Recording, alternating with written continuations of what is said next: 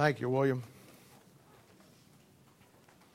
Well, we're going to have some fun today, so if you're got the look on your face and in the mood that you've been baptized in dill pickle juice, you probably won't be very good for you today. But last week we started Proverbs chapter 7, and we're going to. I got to tell you, and I told you this Thursday night. I'm always kind of aware of my crowd that I'm preaching to, because I know that you have what I call entry-level Christians that are just getting into the Bible, and you have mid-level Christians that are moving along in the Bible, and then you have, upper-level Christians that are really been around for a while and really in the book and really know the Word of God. And, in preaching, you want to try to give something to everybody. Not always the easiest thing to do. I certainly don't want to confuse anybody, but I always want to challenge people. And I think that one of the things I want to accomplish today is I want to show you the depth of the book of Proverbs. We've talked a lot about Proverbs being the fundamental issues of life, and they are. We find in Proverbs everything we need to really understand how to get through the issues in life. No question about that. But there's a depth to the book of Proverbs. The book of Proverbs, in a particular book, represents the mind of God. We know that. And we know that God's mind, it's endless as far as the depth is concerned. The book of Proverbs is a book that is endless as far as depth is concerned. And I want to show you some things today that I think are going to motivate you. It certainly ought to convict us, and certainly give you some great insight into the book of Proverbs. Now, I got to tell you, we're going to use our Bibles today. Normally, and a lot of times we go to a verse and we talk about it and I'll make references. We're gonna go through the Bible today and some things to show you this. And if you're not very adept to the Bible yet, that's okay. Don't be embarrassed about that. If you don't have a Bible today, don't be embarrassed about that. Tell John or one of the guys back there to get you a Bible. We'll give you one. Or just look on somebody that has one. If you're bigger than they are, take their Bible. That doesn't matter to us. We don't care. We're just glad that you're here, and I want you to get this. Now, last week, as I said, we started Proverbs chapter 7. And I told you that this is the last time as we start to come through Proverbs that we get down the concept of my son. 14 times now in the first 7 chapters, we've seen the instructions of a father to the son, and he starts out by saying, my son. Direct things that he wants us to know. I showed you last week that how these first 7 chapters are preparatory chapters. They're chapters that get you ready for the rest of the book. They tell you what you should be doing in your life so that when you get into chapter 8, which we'll be getting into a couple of weeks, now you've got a good, strong foundation to build on. All this material, we've seen it so far from a practical sense, all this material and what follows in chapter 8 through 31 is written to give you and me as the Son of God, Israel as the Old Testament sons of God, the wisdom and understanding and discernment and discretion. And in particular, to keep us from being deceived, to keep us from being fooled, and drawn away from God. This is what we've seen now in chapter 7, the first week we looked at it. To keep us from getting drawn away from God by the 2 major threats that are represented in this book. One, the evil man, which we know now is the worldly structure of everything in the world, and the strange woman, which we know now is organized religion that is outside the Bible, Christianity, which its only purpose is to destroy you and wind you up in hell. We've talked about that. The whole book of Proverbs is about these 2 people and what they represent and what they will do to you. Israel in the Old Testament and the church in the New Testament. Now, I want to begin reading in Proverbs chapter 7, verses 6 through 23. We'll come down through it, and then we'll make some remarks here. It says in verse 6, for at the window of my house I looked through my casement, and behold, among the simple ones I discerned among the youth a young man void of understanding, passing through the street near her corner, and he went the way to her house. in the twilight, in the evening, in the black and dark night. And behold, there met him a woman with the attire of a harlot and subtle of heart. She is loud and stubborn, her feet abide not in her house. Now she is without, now in the streets, and lieth in wait at every corner. So she caught him and kissed him hard. I'd put that in there just so you'd get that. So she kissed him, and with an imprudent face said unto him, I have peace offerings with me, and this day have I paid my vows. Oh, a religious hooker. We all need one of those in our lives. Here we go. Verse 15. Therefore came I forth to meet thee, diligently to seek thy face, and I have found thee. I have decked my bed with the coverings of tapestry, with carved works, with fine linen from Egypt. Remember now, Egypt's the type of the world in the Bible, so you want to watch this thing. I have perfumed my bed with myrrh, aloes, and cinnamon. Come, let us take our fill of love until the morning. Let us solace ourselves with loves. For the goodman is not at home. He is gone on a long journey. And he hath taken a bag of money with him, and he will come home at the day appointed. With her much fair speech she caused him to yield. With the flattering of her lips she forced him. He goeth after her straightway as an ox goeth to the slaughter, or as a fool to the correction of the stocks. Till a dart strike through his liver, as a bird hasteneth to the snare, and knoweth not that it is for his life. Hearken unto me now, therefore, O ye children, and attend to my words of my mouth. Let not thine heart decline to her ways. Go not astray in her paths. For she hath cast down many wounded. Yea, many strong men have been slain by her. Her house is the way to hell. Now, Father, thank you for all that you give us, and thank you for the book of Proverbs, and help us, Lord, to learn today. Lord, I love these folks, and these are the people that you've given to me, and I always feel such a great responsibility to not only give them good Bible, but to give them the truth, and the Lord, to help them grow, to help them stretch and exercise themselves. And I pray, Father, today that you'll take on whatever level these Christians are, and if they can't get it all, they get enough to motivate them about some things that'll want them to grow more and to learn more about you. And let them know that I'm always available. Anytime they can come over to my home, and I'll sit down and I'll help them figure out the Bible on Thursday night, or whatever it takes to help them get to where you want them to be with the Word of God. But help us today. Give us the things that we need, and we'll thank you and praise you in Jesus' name. For a sake we ask it. Amen. Now I'm gonna stretch you today a little bit. Hebrews chapter 5, verse 14 says that we as Christians need to have our senses exercised. And you do that by stretching. A man that you go to the gym, and he's a bulked up bodybuilder, you know, and he looks in the mirror all the time at himself, and he's huge, you know, like the Incredible Hulk.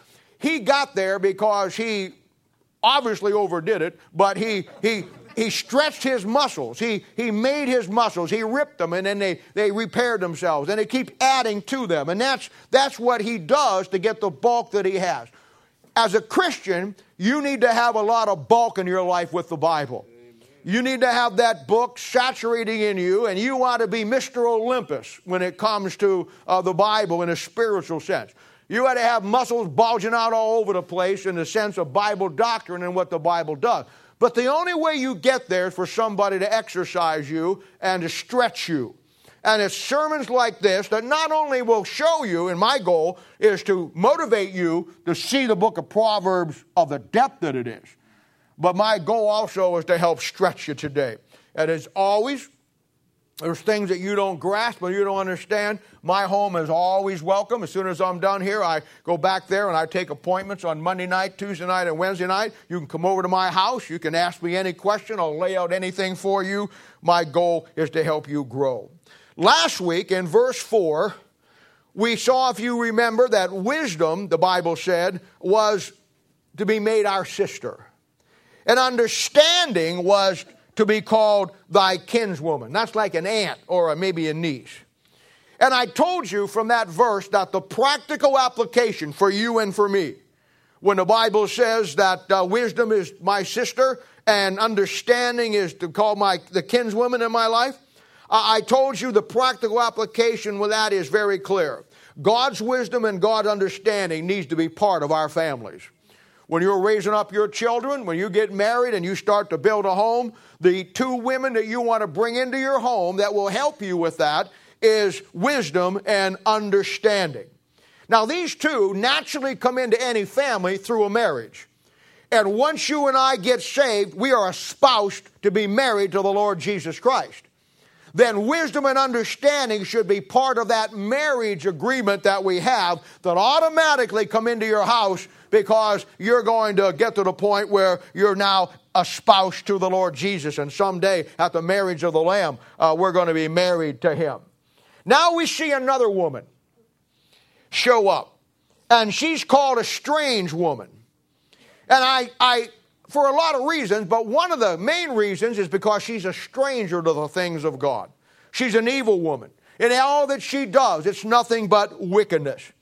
And she wants to come in, here it comes, she wants to come in and be part of your family for the purpose of wrecking your family. We've all heard stories of, well, that woman's a home wrecker. Here's the original home wrecker right here. This woman comes in, and when you allow her to be part of your family, when you allow her to come in, she will do nothing but destroy your family. She wants to come in and she wants to wreck your home. She wants to break up your family. And in a practical sense, this chapter is really a comparison of these three women who want to be brought into your family. One of them is wisdom. You should have that one in. The other one is understanding. You want to have that one. But the evil woman and the strange woman, you don't want this woman in your house. You don't want ever to accept her, to be associated with her, or bring her into her family. She will destroy you, and everything that comes into her contact and her path, she will destroy. And do you also know that there's people in life just like that? There's people in life that their whole purpose is to destroy other Christians. I've seen it all my life. Whatever they touch, whatever they get associated with goes down. Now, again, this chapter we see this strange woman for what she, or who I guess we should say, who she really is. She's the harlot of Revelation chapter 17 and 18. Here again, we laid that out on Thursday night. You can begin to see how Thursday blends into Sunday. And in the passage, the Holy Spirit goes into great detail to show us the picture of the encounter here that takes place, the seduction that takes place, the sin that is involved, and the death of the victim, the spiritual death, like we talked about last week. But if you also notice, this one is different from the one we've looked at before. The last time we saw this, it was a picture of Israel as God's wife stepping out on her husband to commit adultery, her husband being God in a spiritual sense, and then being, seduced and taken away from God as his wife. But this one's different. In this one, we see Israel as God's son, and what happened that caused him to fall as God's son. And you can bet there'll be some great things here for you and I as the child of God and the sons of God here too. Now, as I said, we're going to go deep. So get a good breath of air because we're going down here where the whales are at. And we may even see 100-foot squid down here. We're going to be so deep. Look at verse 6. Here we go. At the window of my house, I looked through my casement. Now that's a picture of God looking down on the things that men do on planet Earth. We saw this several times in the Bible. Psalms 11, verses 4 through 7 says, the Lord is in his holy temple. The Lord's throne is in heaven. His eyes behold the eyelids try the children of men.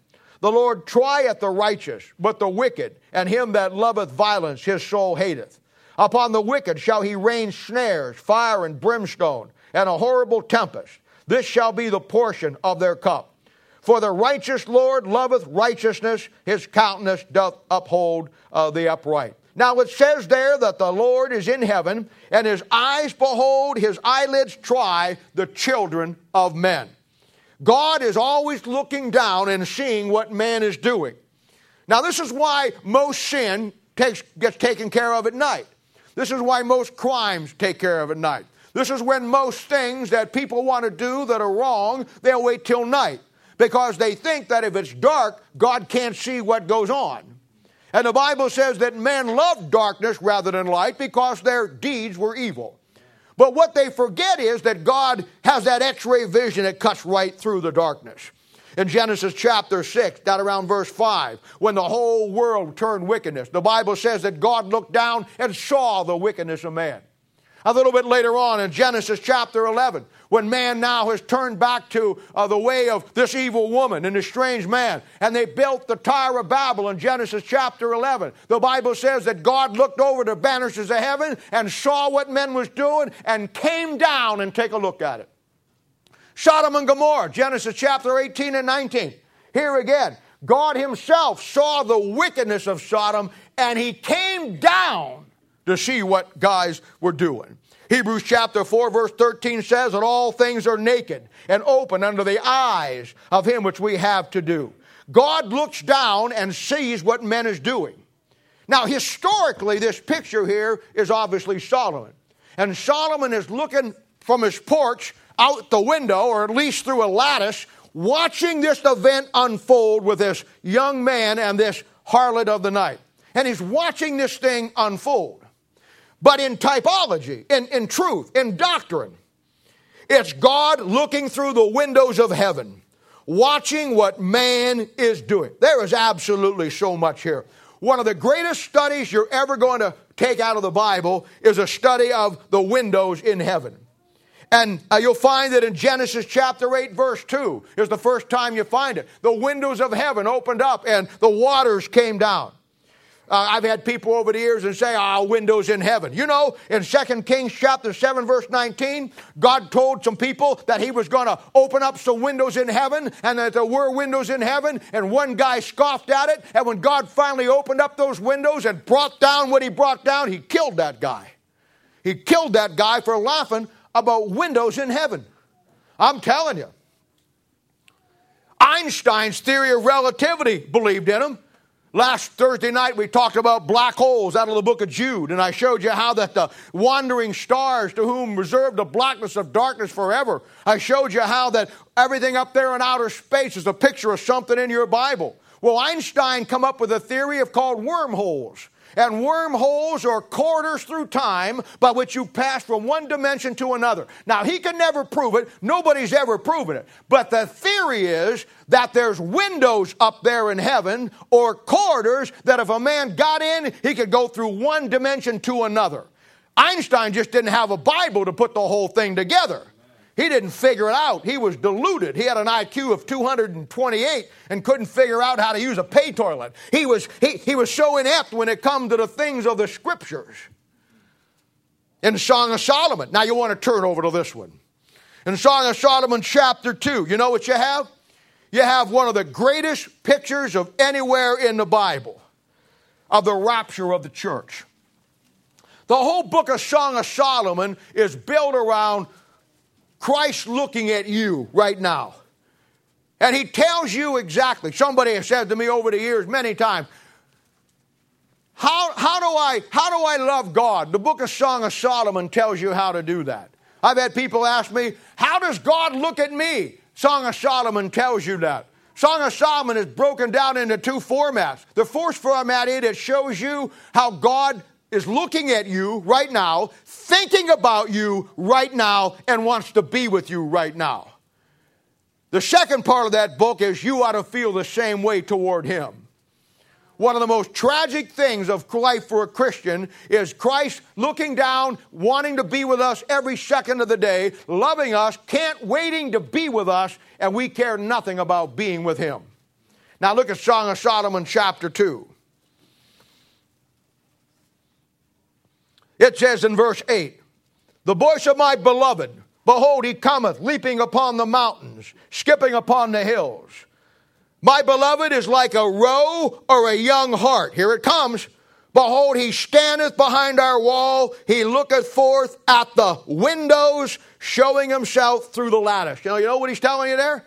He's telling you right now as we're sitting here, this afternoon, whatever you do, tomorrow morning, wherever you go to the rapture of the church, the Son of God, your bridegroom, who loves you and me, the bride, so much that he wants to be with us so much that right now he can't wait to be with us.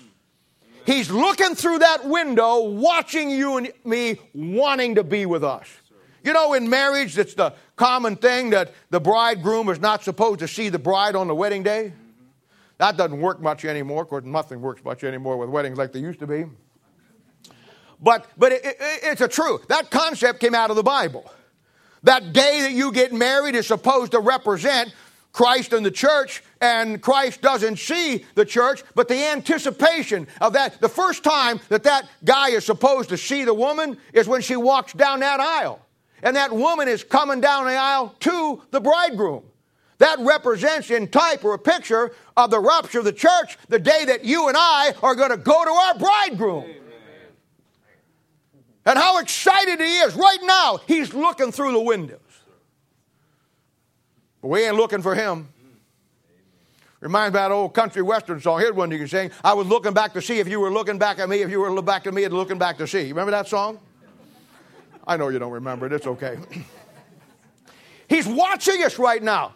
And the key is we are supposed to be looking back with the same and same love and the same wanting to be with him. And he says down there, verse 10, my beloved spake and said unto me, rise up, my love, my fair one, and come away. Oh, there's the day I'm looking for right there. That's the day that my Lord can't wait any longer. And he finally comes back and he says to all of us, if you're saved today, rise up, my fair one, my love, and come away. That's the rapture of the church. Verse 11, for the winter is past, the rain is over and gone. The flowers appear on the earth. The time of the singing of the birds has come. The voice of the turtle, I don't know what a turtle sounds like, but the voice of the turtle, that's a turtle dove, by the way, is heard in our land. What is the old saying? April showers bring what? It says it right there. The winter's past. There goes the winter. The rain is over. There's the April showers. The flowers. It's May. Now, I don't know the day of the rapture, the time of the rapture, but based on that, I can almost guarantee you when we hear that trumpet sound and he says, rise up and come away, it's going to either be May or June. Now, you know it's a strange thing. You know when most marriages every year take place? May and June. A June bride. Look at verse 13. The fig tree. That's Israel. Putteth forth her green figs, and the vines with her tender grape, and give a good smell. Arise, my love, my fair one, and come away. That's a picture of the day he comes back for me and you. And I'm telling you, he's looking at you right now through those windows. Oh, there's windows up there. Now look at verse 7. And I beheld among the simple ones, I discerned among the youth a man void of understanding, passing through the street near her corner, and he went away to her house. Now, when God looks down at men on this planet Earth, now we know that he has windows. When it comes to religion and politics and all the things of the issues of life, he sees this guy right here. And brother, in 40 plus years of ministry, I've seen 1,000 like him. Now, there's a couple of things about this guy. First of all, he's void of understanding. He's a simple one, literally and spiritually.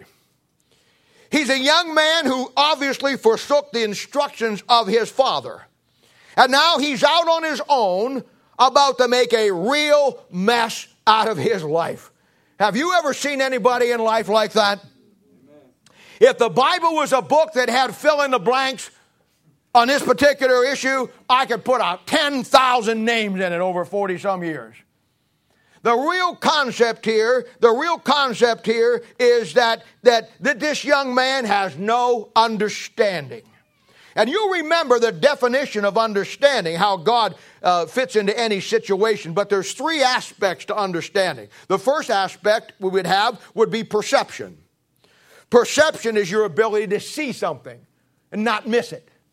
We go through life and miss 1,000 things a day that God would like us to see, but because we don't have any perception, we never see them.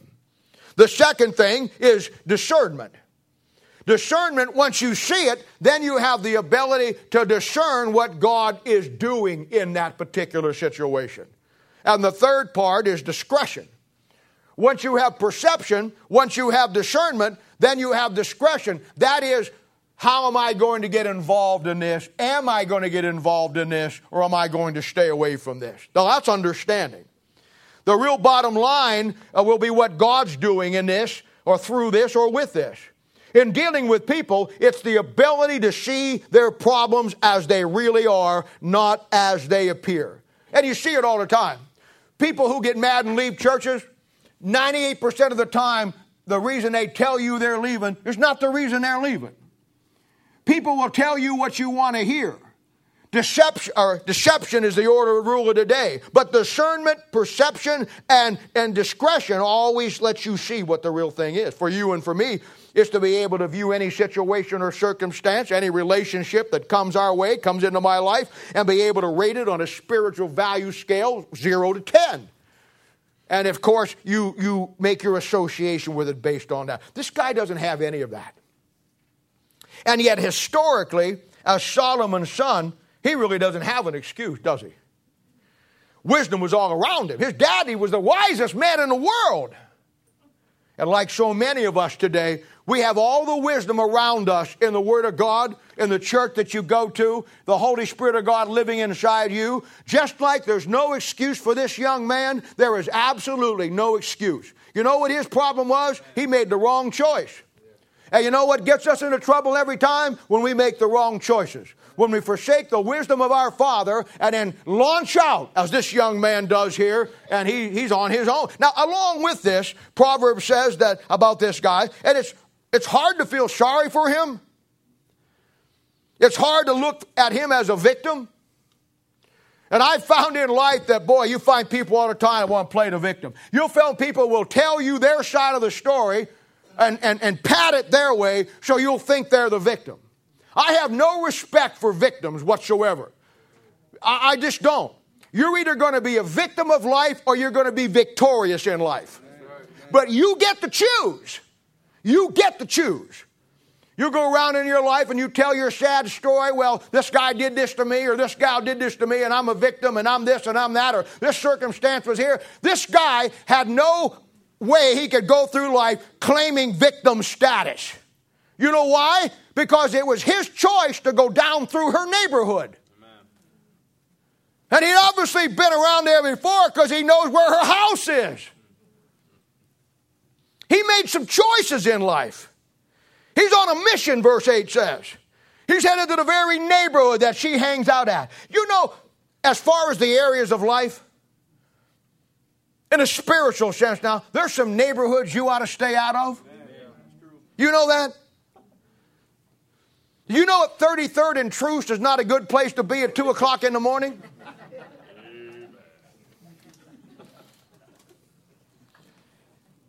You know that Van Brunt and Independence Avenue is not a good choice at 12 or 1:30 in the morning? I told you a couple of weeks ago the story of Samson in Judges chapter 13, verse 16. He's a perfect picture of this. We talked about it. He was a Nazirite. He had a vow from God. He was going to do something for God, like so many of God's people. But one day he's going to see his woman.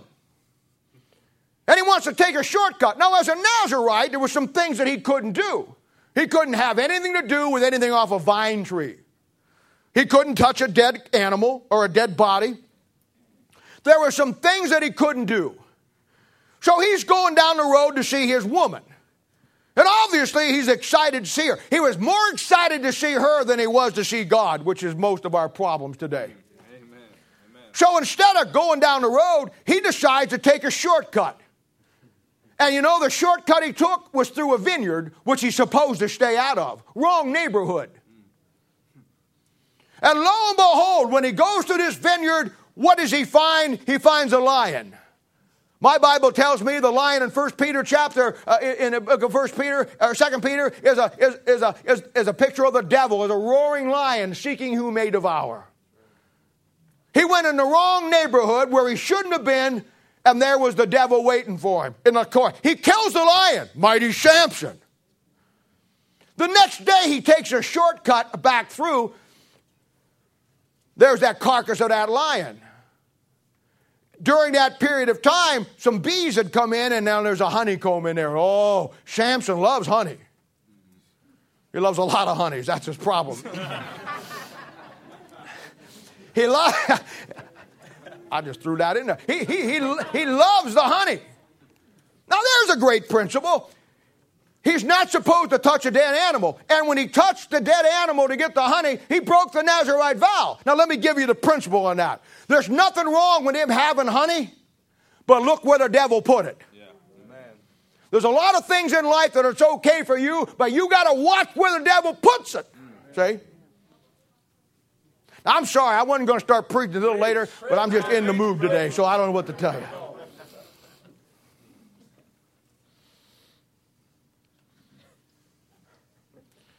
The whole situation of this young man is he's in the wrong place that he shouldn't be. And he makes his own choices.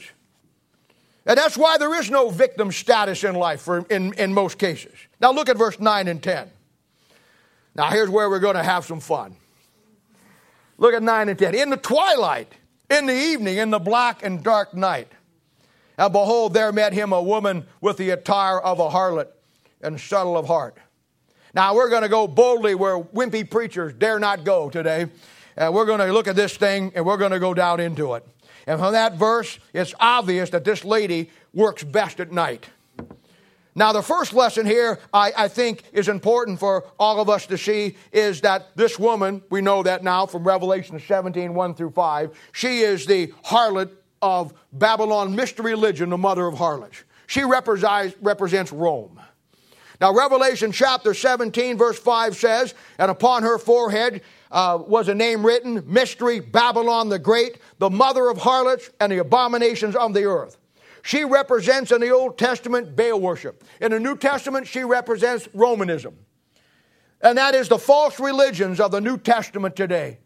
All other denominations, we showed you this the other Thursday night, come from her. And from verse 5, she is the mother of harlots and the abomination of the earth. Now watch this. The Bible says in Proverbs chapter 7 verse 9 that she operates best at night. Now I don't know what you know about the Bible, but in the Bible, nighttime is always a reference to the church age. This is a picture of this harlot doing her work during the church period of time. Now take your Bible and turn over to Daniel chapter 7.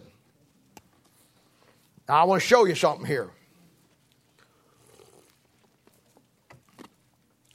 Daniel chapter 7. Pick it up in verse 1.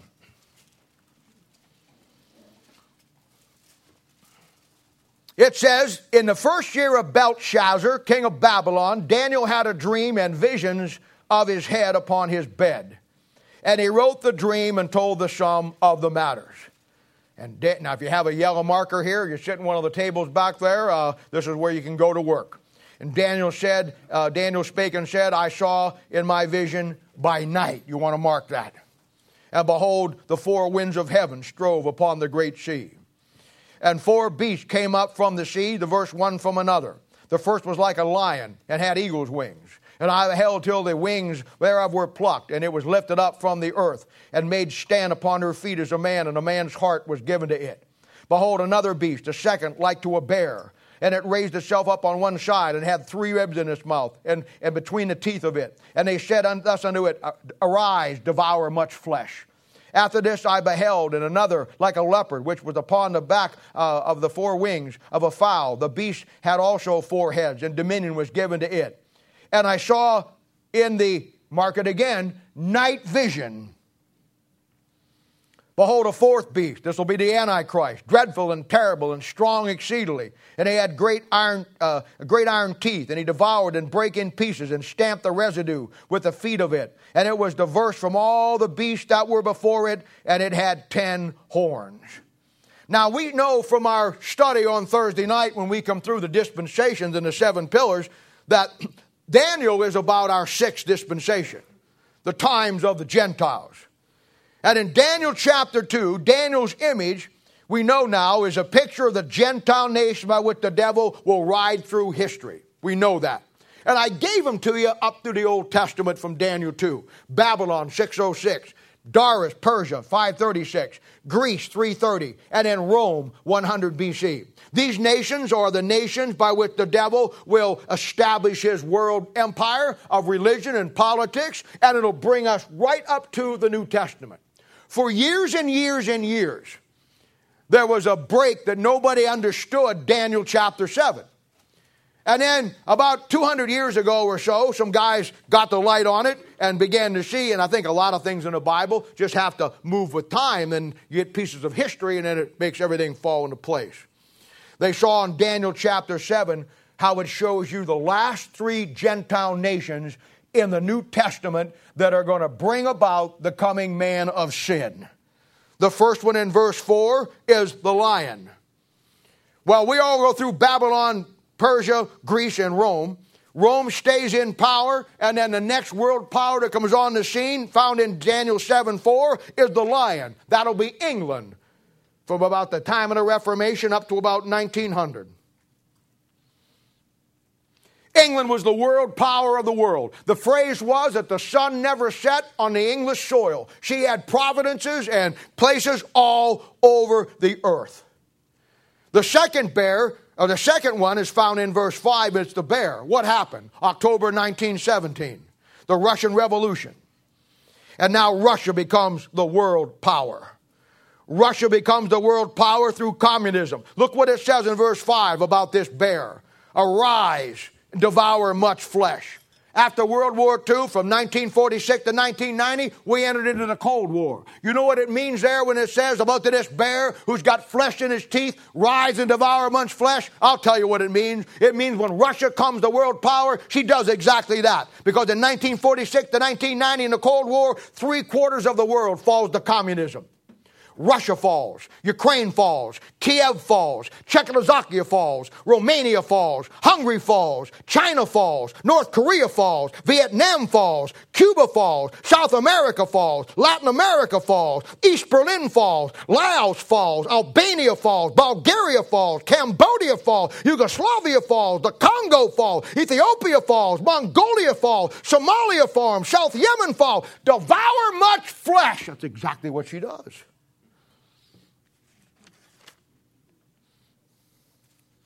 Then in 1991, you know what happens.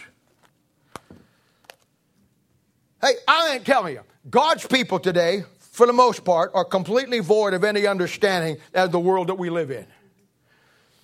I don't know if you even know the singular event that forged everything that we're living in today and set up the whole system has its anniversary this month.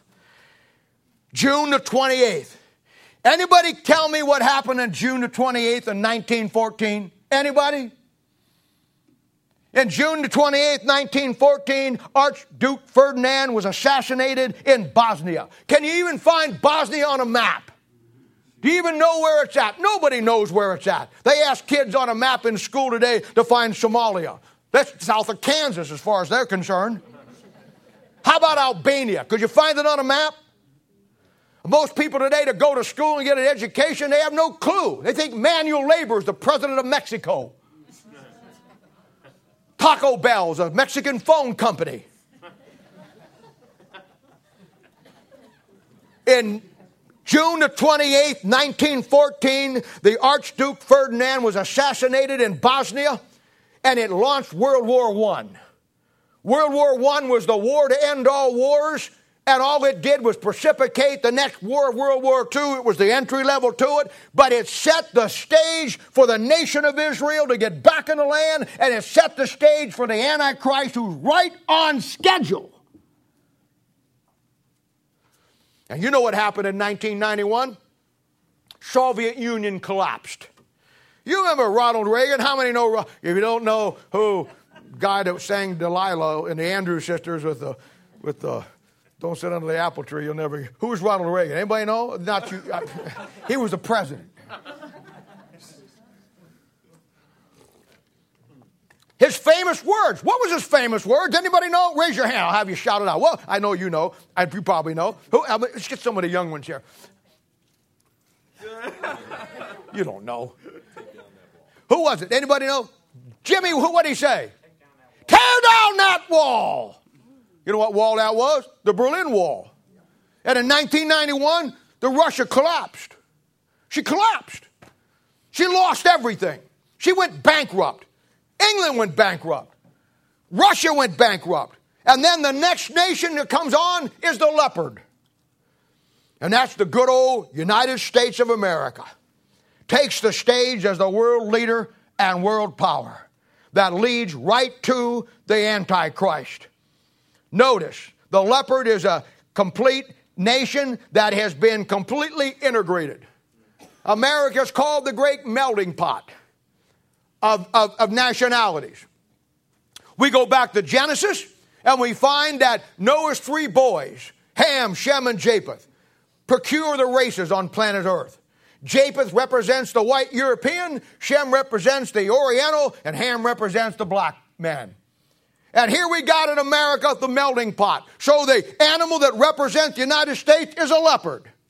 It's got a yellow body of Shem, it's got the white body of Japheth, and it's got the black spots of Ham. A completely integrated melting pot of the nations all ready to rise to power for the Antichrist to take off, and off he goes. And right now, America is the world power. Now, all these nations are in decline. America is in decline. I told you last week, no country on the face of this planet ever survived 200 years past dumping the Word of God. And America is what, 126 years past dumping it?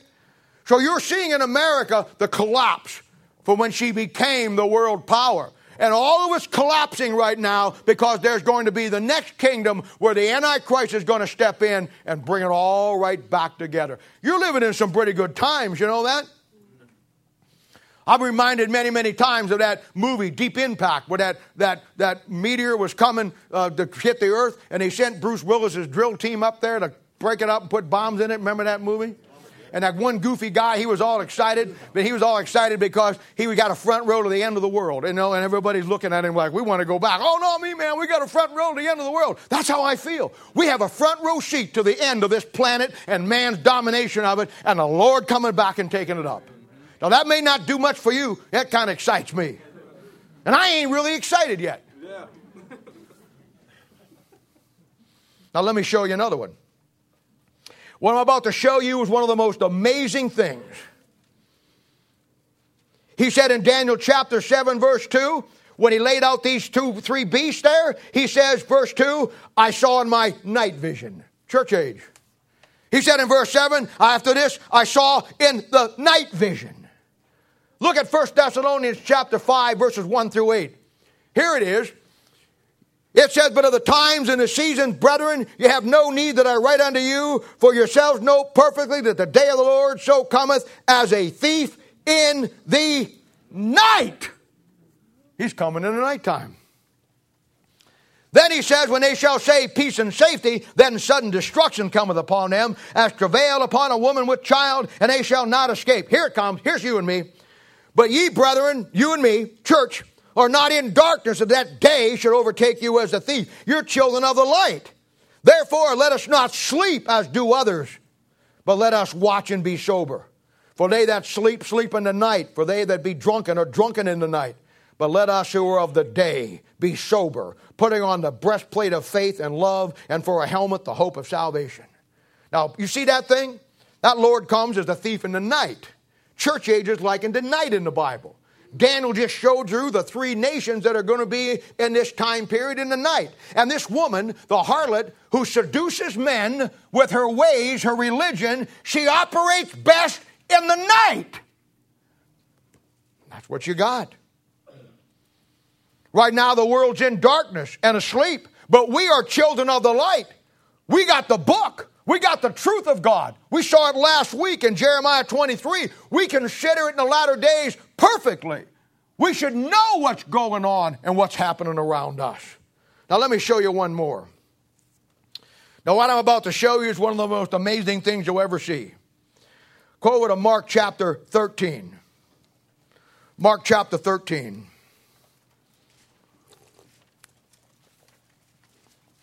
Pick it up in verse 32.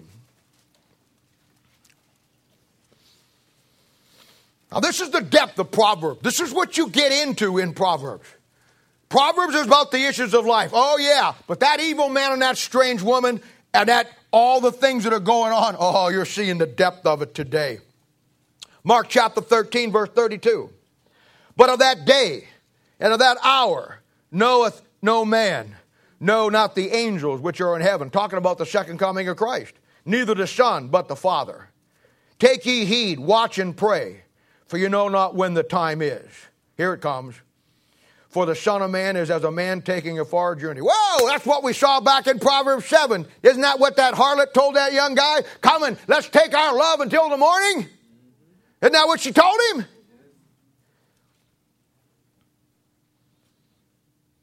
She said because the man has gone on a long journey. He ain't going to be back for a while. Church age. He left his house and gave authority to his servants. And to every man his work. Now, I don't have time to get into this, but the house that he left is Israel, and the servants are you and me. Now, what is our job? To do the work. Verse 35, watch ye therefore, for you know not when the master of the house cometh. Here it comes, at even, at midnight, or at the cock crowing, or in the morning. Lest coming suddenly he finds you sleeping, and what I say unto you, I say unto all, watch. Now what you've got here in these 4 watches of the night is the church age. Isaiah chapter 21 verses 11 and 12 tells us that we are supposed to ask about these watches. We're supposed to know about these watches. 1 Thessalonians 5:6 says the word to watch and be sober. It's real simple. The church age runs approximately 2,000 years from here to here. And he breaks that 2,000 years down into 4 watches. Well, 2,000 divided by 4 is 500 years for each watch. Now, in your Bible in Mark chapter 13, if you don't have it, or maybe you want to do it on a piece of paper, you don't mess it up, you want to write this chart out as I've got it up here. And you want to put it at some point by Mark chapter 13.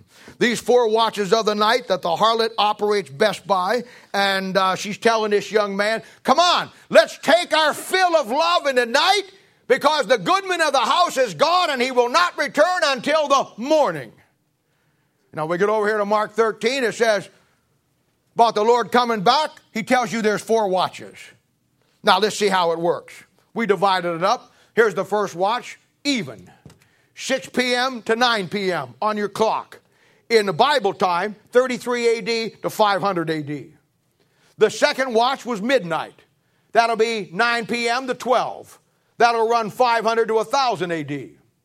The third one was the cock crowing, 12 a.m. to 3 a.m., and the time period in that in history, 1000 to 1500. They match up with Revelation 1, 2, and 3 perfectly. The last watch is the morning watch. That runs at 3 a.m. to 6 a.m., and the Lord comes back at the beginning, at the end of that morning watch when the sun comes up. That's when he comes back. Now, I don't know if you know it or not. You guys have been out all night and hunting night to night. The darkest part of the night from here to here.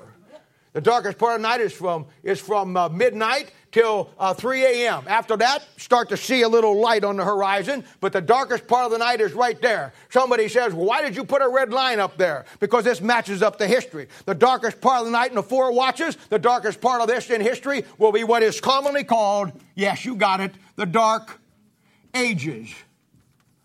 Darkest part of the night, right on the money. Right on the money. In your Bible, the night will always be a reference to the church age and tribulation with the coming of Christ, the morning sun coming up. The morning. Look at Malachi chapter 4, verse 1 and 2. It says, for behold, the day cometh, that burneth like an oven, and all the proud, yea, all that do wickedly, shall be stubble. And the day that cometh shall burn them up, saith the Lord of hosts, and it shall leave them neither root nor branch. Here it comes, verse 2. But unto you that fear my name shall the Son of righteousness arise with healing in his wings. That's the second coming of Christ. Notice how it's spelled. Son of righteousness. It's not spelled S-O-N as we would think it. It's spelled S-U-N. Son of righteousness. He's showing you when that sun comes up with that 4th watch, He's coming back. He's coming back. He's coming back. Now, I want to tell you something. That harlot who seduces young men with her adulterous ways has been at work for almost 6,000 years.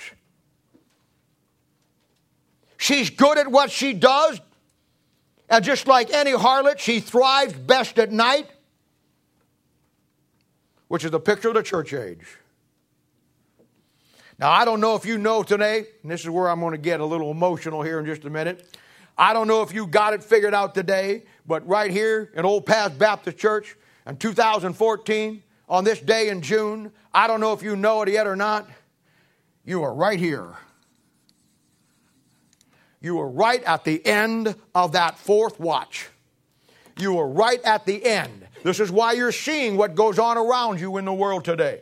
This is why the world is in such turmoil. This is why America is in such turmoil. This is why it doesn't matter who becomes president. It doesn't matter who does what. It doesn't matter what the UN does or what Russia does or what anybody does. It's over. This world is in such a screwed up mess, it will never get pulled out by anybody on this planet. The nations that were once the great nations have went the way. America has fallen down. She's drunken. She's completely inept at doing anything. What we're waiting for now is the one man who, as I speak this morning, is waiting in the wings to step on the scene and solve all of the earth's problems.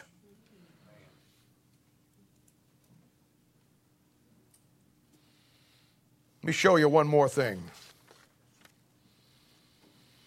Go to Mark chapter 6. Let me show you what your job and my job is. Now, I'm going to do a little preaching now. I'm sorry. The rest of it was just pent-up frustration.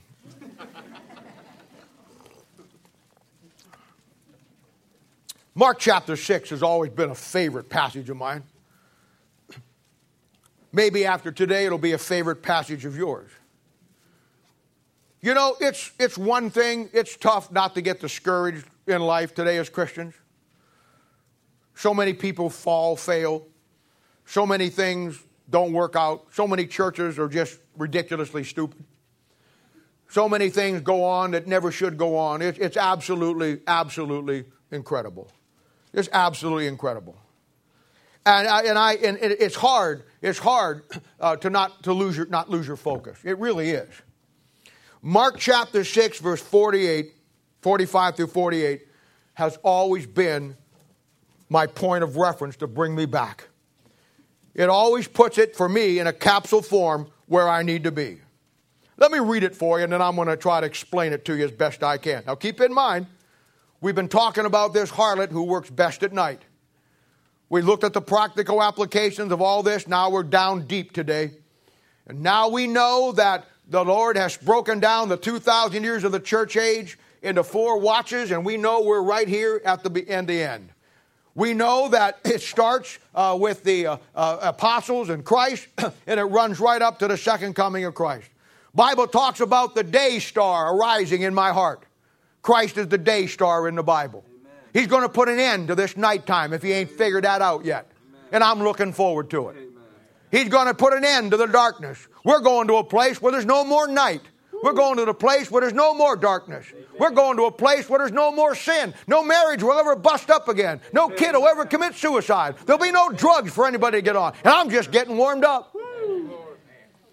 That'll happen when the day star arises. But you know where it starts? Starts in our hearts.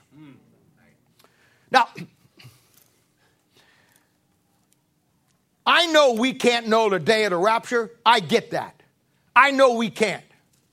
But you're not going to tell me, if you and I aren't plugged into that book and have the Holy Spirit of God working for us, what after I just told you in the Song of Solomon and how the Lord just can't wait to see you and me, He's living inside you. You know the day the rapture of the church is the great wedding day for us. You know that when you get up and you're on fire for God and doing what God wants you to do, you got to know that that Holy Spirit of God knows that it's the day He's coming for you and me. He's going to be doing flip-flops inside us.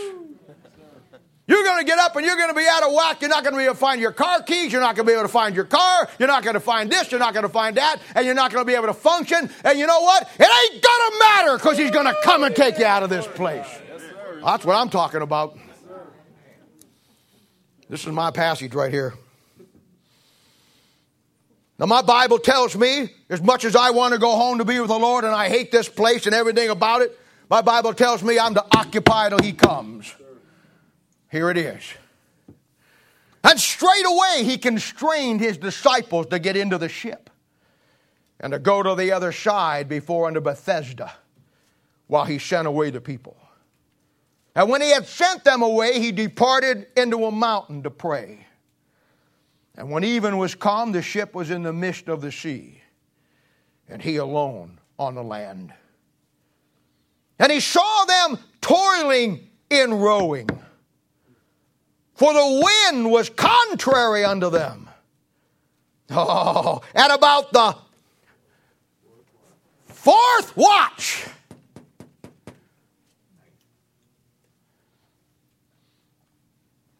he cometh unto them walking upon the sea, and would have passed by. Now, the stuff I'm about to show you here is what makes your Bible come alive. I apologize for most being a pastor, preacher.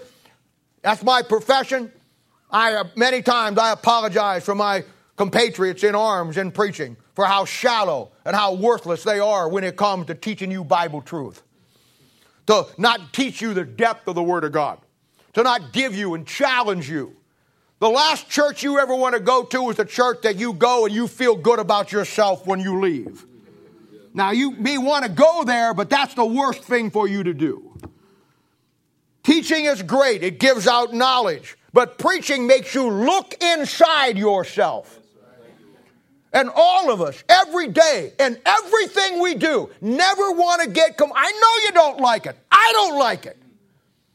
You're lucky. You got to hear this sermon one time. I had to go through it 40 times this week. I still don't like it. But I need it. Because we as God's people can never get complacent. You know, when you go back to 44, 43 of this chapter, you know why he sent those disciples into that boat, into that sea? Because they had gotten complacent. Just like you and me, they had come to the place in their life where they were with Jesus. He was taking bread and feeding 5,000 and fish and making great baskets of it. I mean, he was doing miracles. He was healing people with leprosy, raising dead people. I mean, can you imagine being associated with that all the time? The indifference that set in. They really thought they were something special. And boy, that's how we get sometimes. We have a church where we have the Bible and you get all you want and you get everything you need and which you don't need sometimes, and you just have it at your fingertips. And I want to tell you, you can get so much, and there's a great balance. And I'll be honest, I've never found that balance. I'm just like a fire hydrant. I just dump it out. But there's a balance that has to be of how much you get. Before, if you don't do something with it, you just get like the apostles. And you know what God does then? He puts you in that little boat. Sends you out in that sea in the middle of the night with the wind that's contrary and the waves coming over the sides of the boat. And Jesus is nowhere to be found. You know what he said? I constrained him to go into a ship. I sent him out in that little sea. Right there, that little sea is about 3.5 miles at its widest point. They were 7 miles at its widest point. They were 3.5 miles into it. In the dark black of the night, without any light, with the waves and the wind contrary and blowing over the sides of that boat, and they were scared to death. But yet the Bible says that when he sent him into that ship, he went into a mountain to pray. That's a picture of my Father sitting on the right hand of God the Father, Romans 8, making intercession for me while I'm on the sea of life. Amen. It's a picture of our life, the church age. It's a picture of where we're at. It's a picture, the ship in the midst of the sea of life, the raging sea in the middle of the night. Nothing could be more terrifying. And yet the Bible says, even though we're in the dark, black part of the night, where nobody can see their hand in the front of their face, and he's on a mountain praying, the Bible says he saw them. I don't care what you go through in life. I don't care how black you think I am preaching now. I don't care how black you think it gets. I don't care how dark, how raging the sea, how boisterous the waves and the wind. He's looking through the window. Thank you, Lord. Thank you, Lord. At you and me. Praise God. Glory to God for that. Amen, amen. The Bible says the wind was contrary to them. The wind of this world is always going to be contrary to us. He says that we're in darkness. This world's always going to be darkness to you and me. The sea was raging. The sea of life will always be raging. I take comfort in that passage because it tells me what I should be doing in the midst of this storm for the work that God has given me to do. He put me in that boat. He set me out into that sea, and he's on the mountaintop praying for me right now. My job is not to worry about the waves. My job is not to worry about the wind. My job is not to worry about the sea and the darkness. My job and your job is to row the boat. Glory to God. Yes, sir. We row the boat. Yes, sir. Stay the course. Don't get sidetracked on all the things. And here he comes, the fourth watch of the night. Oh, how joyous they must have been when they saw him coming for them. We talked about in our Proverbs in our Thursday night class, the great deep. That's a picture of the Lord and the rapture of the church coming down. And let me tell you something. The book of Proverbs is showing you and me how this evil, strange woman who's connected to the evil man has worked all down through history. She seduces the simple ones. She takes the young men and young women that are void of understanding. She takes the ones that couldn't see God and what's going on around them. She takes the ones who will naturally go into her neighborhood, make the bad choices, get into bad circumstances, get into bad relationships. She knows it only takes just a snap of the fingers for you to lose what you've got with God in your fellowship. And every day of the day, all week long, all year long, she will bring the things into our lives that will make us the opportunity to make the wrong choices. But those who have the light, thank God that he did not give me some translation that I have to rely on man's ability to give me the words of God. Thank God I got the very pure words of God. The light that shineth in the darkness, and the darkness comprehended it not. The book that gives me perception. The book that gives us discernment and discretion. We who are in the midst of the sea, in the midst of the storm, in the black of the night. I love that passage because no matter, I know where I'm at. I know that day star. I know my history. I know how it relates to the Bible. I know the blackness of that 4 watches. I know the darkest part of the night. And I know right now in America and around the world, people look at it and we look at it and we look at the darkness and we look at the blackness and the things scare us and the things make us afraid. But I want to tell you on the authority of the Word of God, don't be afraid, because I'm telling you this morning, I see the light breaking in the eastern sky. Amen. Amen. He's coming back. Yes, sir. He's coming back. And that old harlot and that old evil man will get their due. You know, most people don't know. Some of you do. Some of you got a pretty good history on church, a handle on church history. I know John Christensen does. John does. Many of you do. This is not something that we just found out last week. What I'm preaching to you has went down through the centuries.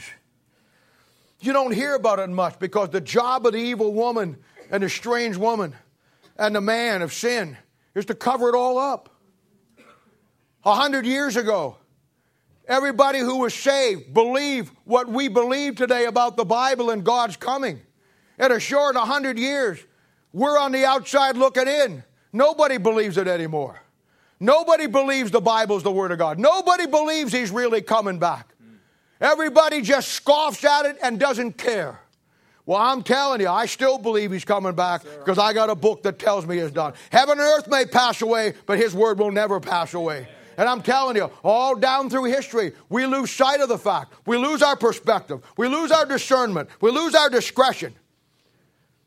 And we see that these Bible-believing groups all down through Europe believed exactly what we believe. In Herne, Germany, from 1500 to the early part of the 1900s, right before World War I, they had a night watchman that went through the city. And the night watchman's job was to cry out every hour the time. They didn't have alarm clocks like we got where you can look over and see it in your illuminated dial, or look at your watch with all of its little diamonds in there that sparkle, or hit the little light button and it comes on. They didn't have that. They had a guy that walked through the city. And he would walk through and he'd say, 1 o'clock and all is well. 2 o'clock and all is well. And you'd kind of stir out of your sleep, but you knew it was 2 o'clock in the morning and all was well. In Herne, Germany, right up to about the beginning of World War I, it had been a tradition for almost 400 years that these men that cried, these town criers, the night watchmen, they cried out what I'm about to give you. And it's based it's based on a King James 1611 authorized version. And it's got every doctrine in it that I gave you. At midnight, ye brethren, hear the midnight clock is humming. At midnight, our bridegroom will be coming. At 1 o'clock in the morning, past 1, the day breaks out of darkness. Morning star will appear and surely break our hardness. 2 o'clock. 'Tis 2, on Jesus waiting, the silent season. Yea, no two so near related as our will and reason. At 3 o'clock, the clock is 3. The blessed 3 doth merit the best of praise from body, soul, and spirit. At 4, 'tis 4 o'clock. When these make supplication, the Lord will be the 4th on that grand occasion. 5 is the clock. 5 virgins were discarded. When 5 with wedding garments they were rewarded. The clock is now 6. I go off my station. Look, my dear friend, now for your own salvation. Even so, come quickly, Lord Jesus. See what Proverbs is? It's an amazing book. These men down through the 1500s and the 1400s, they knew exactly what I'm talking about today. That old town crier knew more Bible doctrine than any theologian you could find today. He probably didn't have a 3rd grade education, but he had his Bible. And he knew that at 6 o'clock on God's clock on his morning, we're going home. So don't worry about the waves. Don't worry about the storm. Don't worry about the darkness. God put us in a boat together at Old Paths Baptist Church. There's a room for more. There's more oars. But our job as this church in these last days is to stay focused, not on the storm, not on the rain, not on the wind, but stay focused on staying the course and rowing the boat. He'll come to us in the 4th watch. And I can tell you right now, I see the light breaking through on the east. He's coming. Oh, you've been out there hunting. A lot of you go turkey hunting, deer hunting. Best deal is to get out in that stand or get out there before the sun comes up. You got to fumble your way down through the woods to get where you're at, and you sit down there for about an hour, and it looks like it ain't ever going to get light. And then suddenly over in the east, you see that first crack of light coming up. And it gets a little brighter. It gets a little brighter. By the time that sun gets over the trees and gets up a little higher, everything that was darkness around you is gone. And I want to tell you this morning, the sun's coming up. The day star will arise in our hearts. The Son of Righteousness will arise with healing in his wings. And when he comes, the darkness will flee. Every head bowed and every eye closed.